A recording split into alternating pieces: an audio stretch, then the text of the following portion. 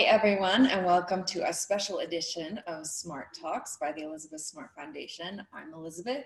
This is Mio. It's so nice to actually be in person. I almost feel strange that I'm looking at you in real life. In real life. It's our first one ever together in real life.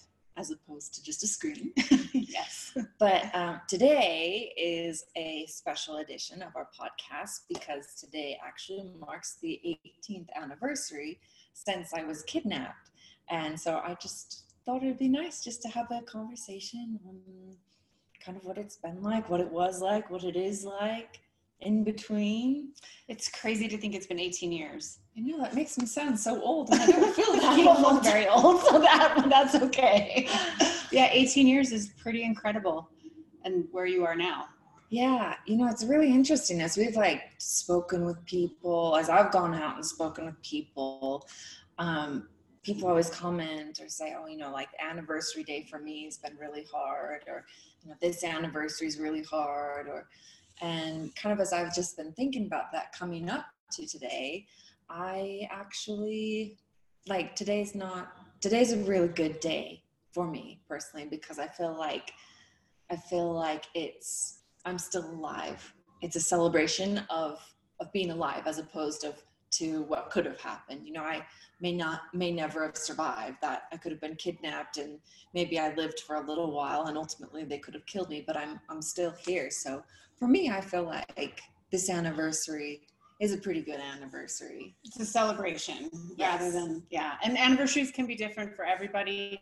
It's just like healing. There's not a linear path or a right way or a wrong way to do it. But I'm very grateful and very happy to hear that anniversaries for you are more of a celebration, more of something to, acknowledge how far you've come and what could have been. I mean, I know we've all had experiences where we feel very lucky, blessed, whatever word you want to use, to be on the other side of that trauma or tragedy. So I think what are some of the things that immediately come to mind when you think of what right now you're the most proud of, grateful for, what's so different from 18 years ago? Well, I mean, I feel like I still have a lot of hard days and I still deal with frustration like any human being. I mean, we're all human. I think that's what makes us human, is by feeling struggle and frustration and, pain and sadness. But I think ultimately 18 years ago, I never thought that I would be where I am. So I feel like even with my hard times and the struggles that I face now as an adult that I didn't face as a child, I still feel like I am living my happily ever after. I mean, the morning that I was kidnapped, once he got me up into the mountains, really some of the first things they said to me were, your name's no longer Elizabeth. You are actually now going to be my wife.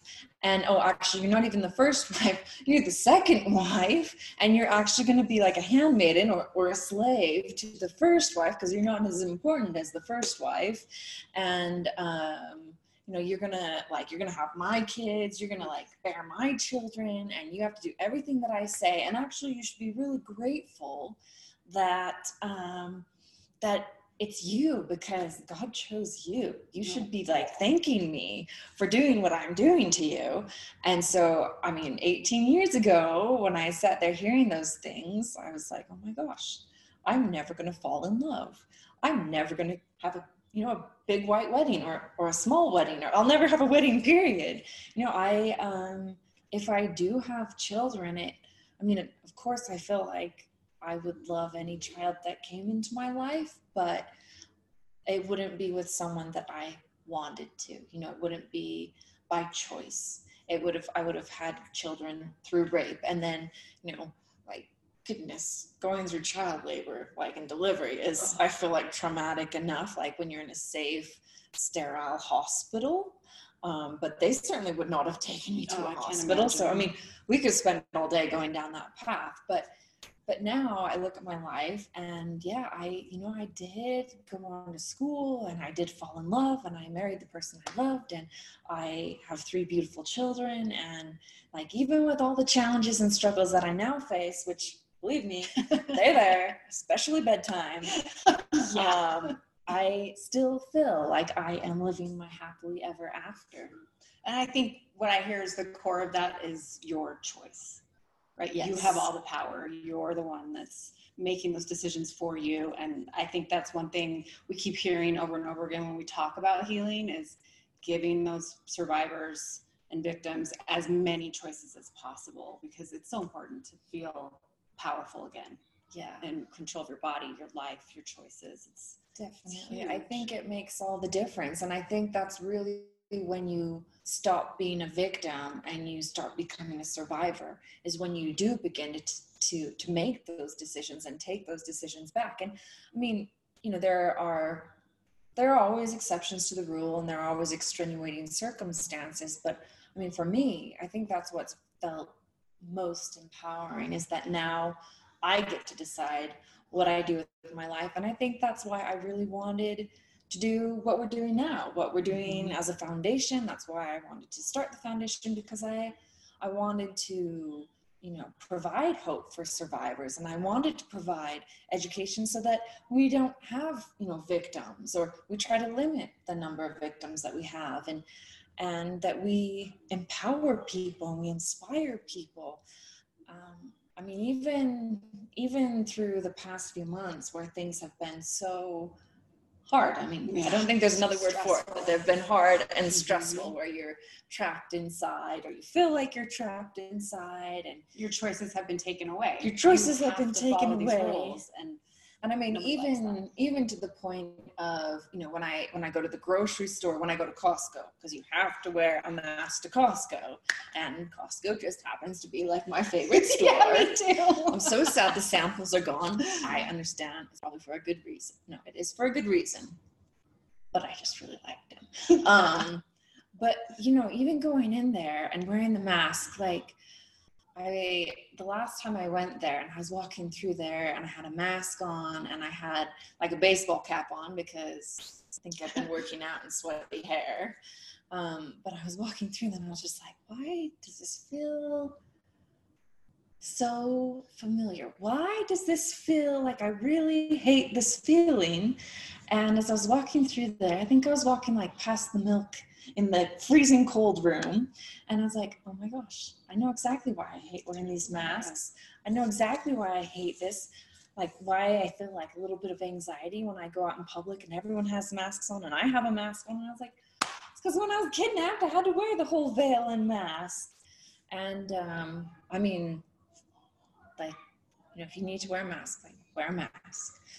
But I think it's been pretty traumatic. So I think that we all need a little bit of extra hope right now, and a little bit extra encouragement. Yeah, I agree. I think the hope, the healing, the health, all the things we're trying to make accessible to people, whether you're a survivor or a victim, or you know somebody or love somebody that has been, you're never alone. You're never isolated without somebody that can relate to you, or hopefully lend a soft place to land, an ear to listen to you, just somebody to simply sit with you and listen. We don't have to take all the action. You can just simply start with, you know, listening, just sitting with someone. Yeah, you don't have to be the answer. You don't have to find the cure to them. Listening is that first step. Listening and believing and loving them. Yeah, that's the base of it. And kind of going back to anniversaries, because that's a huge thing. And I'm curious, over the 18 years, have you seen your feelings change as the approach to the anniversary has, you know, come up? Has it always been a more neutral, positive thing for you, or have you kind of consciously worked towards where you are now? I don't think there's ever been an anniversary that I haven't been like, wow, it's 17 years or 16 years, or oh my gosh, it's been 5 years. I mean, I don't think there's ever been an anniversary that's passed that I've been completely unaware of it. I think I've always been aware of it. And certainly that first anniversary, I mean, I came back in March. And so it was April, May, 3 months later, had to count on my fingers. My last name may be smart, but it doesn't always mean I'm intelligent. So, I mean, it was 3 months after I got home. So like, it was definitely a bit more raw and a bit more fresh. And some years I've been less vocal about it.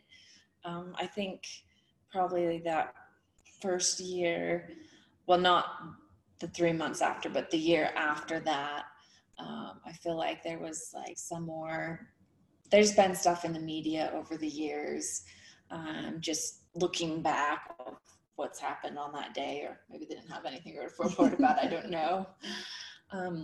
So it's been different. I mean, some years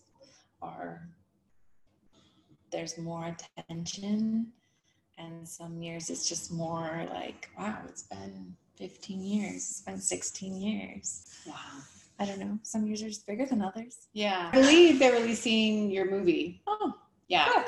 Which I haven't seen yet. So I'm looking forward to maybe even celebrating, thinking about it, changing my approach to it, and thinking about it as not watching it and being sad for you, but watching it and like being like, holy crap, like this woman. Well, I will say about the movie, I mean, it's the Lifetime movie that I was very heavily involved with.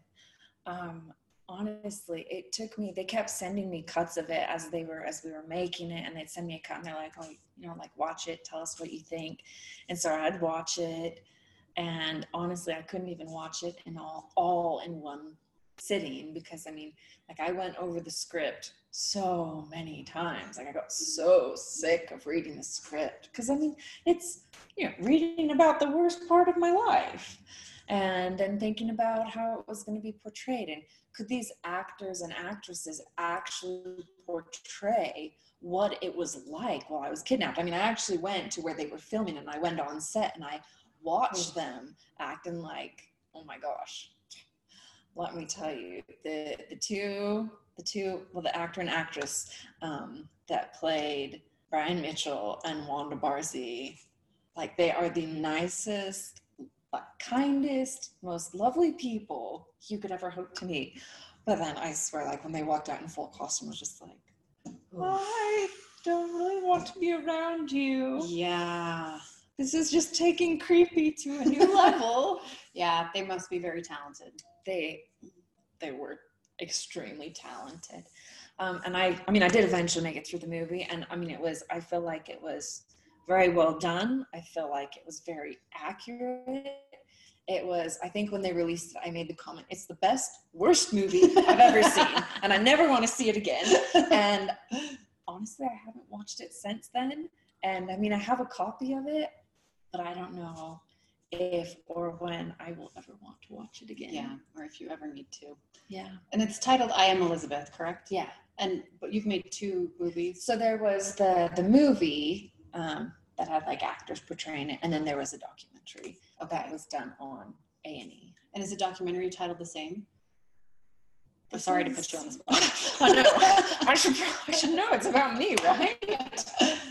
I think it is just Elizabeth. Okay. Or Elizabeth Smart, or I Am Elizabeth. Okay. I should probably know the answer to that. I know I'm personally going to watch it. I wonder, is there an age that you feel is too young to share it with? Honestly, I think I think you just have to know your child, if your child's ready for it, because, some 14-year-olds act like 7-year-olds. Yes. And some 14-year-olds act like 14-year-olds, and some 14-year-olds act like 30-year-olds. So yes. I think it's just kind of at your own discretion. But I mean, it is me as a 14-year-old. So yeah. I know I have a 13-year-old. She'll be 14 in the fall, which she keeps reminding me. But I actually just let both my 10-year-old and my 13-year-old watch the George Floyd footage, and mainly because I wanted to have a very frank conversation with them. And so I will watch your movie first, but my gut tells me I want my kids to watch it as well, just because they have a personal connection to you, obviously. And my 13-year-old, I love her, obviously, but I think, as we are in those age ranges, a little naive to the actual dangers. And they always are like, mom, not everybody is getting, this isn't, because I come home and I'm like, okay, give me your phone, do this. Yeah. You're right. So my daughter, Chloe, my 5-year-old, that's my oldest, she, like, the other day, like, I'm always like, hold my hand, we're in a parking lot, like, don't cross the street, don't go outside, why are you going in the front when I can't see you, I'm in the back, or, well, I'm in the back, like, I'm in the front, why are you going in the back, like, I have to see you. And she's like, Mom, why can't you just let me play? And so finally, like, the other day, like, she'd gone around to the opposite side of the house, and I couldn't see her, and I was yelling for her, and I'd seen her, like, in 30 seconds, she disappeared, you know, in no time at all, and I couldn't find her, and I couldn't find her. I was, like, running around the house, and of course, as I'm running around to the front, she's running around to the back, so I'm, like, my panic level's, like, reaching higher and higher, and I finally found her, and I was like, you have to stay where I can see you. This might just be, like, the neurotic parent in me coming out, and she's like, Mommy, I'm fine. I know, no, go in the street. I know, stay close to the house. I know, stay with the dogs. Like, yes. I know, it's fine. And I was like, no, you have to stay. You can't go outside by yourself. You have to stay close where I can see you. I need to be able to see you. She's like, but Mama, I just want to play over here. And I was like, Chloe, honey, do you know why I want to be able to see you so much? And she, like, was like, oh, why? I was like, I want to see you so much because I love you. I love you so much. And if anything ever happened, like, my heart would break. And I was like, you know, when I was young, a very bad man came and took me, and I didn't get to see my mommy or daddy for a very long time. And I never want that to happen to you. Honestly, I'm not even sure that she was, like, fully even paying attention. Yeah. But I have started to have, like, that very, very, very, very basic, like, the most simplified version of the story that I possibly think can exist with her. And I think she just wasn't paying attention, because that just, like, went right over her head. And she was like, I still want to play in front. Like, yes. I was like, oh my gosh, I'm going to die. I have a funny story about a similar thing. I used to always grab my girls' hands in the parking lots, and they would be like, Mom, I'm fine. I know, I'll stay right by you, blah, blah, blah, blah, blah. And I'm like, no. People are reversing. Cars are coming away. Like, you could be hit in a second. Like, I had a friend, you know, because I have a personal experience with somebody getting hit. And nowadays, they're both, I mean, my 10-year-old is 1 inch shy of being taller than me. My 13-year-old is maybe 4 inches taller. So now in the parking lot, they grab my hand. They're like, Mom, we want to make sure the cars can see you. So they turned it around on me, which, hey, I'll hold their hands all day long until I'm 1,000 years old. You know, I'm fine with that. But it's kind of funny. How I hope that happens to me. Yeah. A little bit older Chloe would be like, Mom, make sure you're where I can see you. Yes.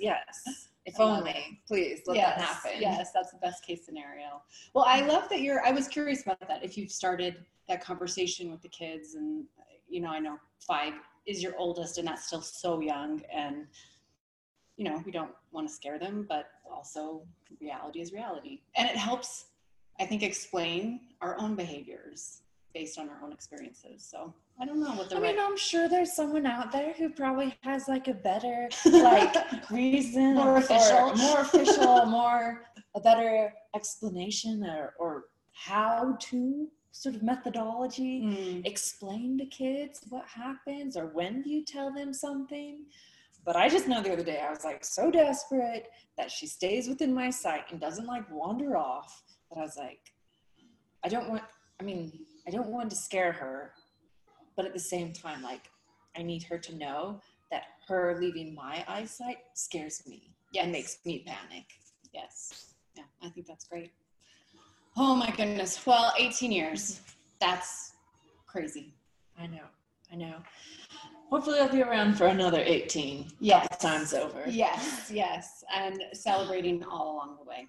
Yes. So anyone, if you have an anniversary or a day that's hard, there is no shame or no problem in having a hard day. That's fine. I don't expect everyone to look at anniversaries and feel the way I feel about it.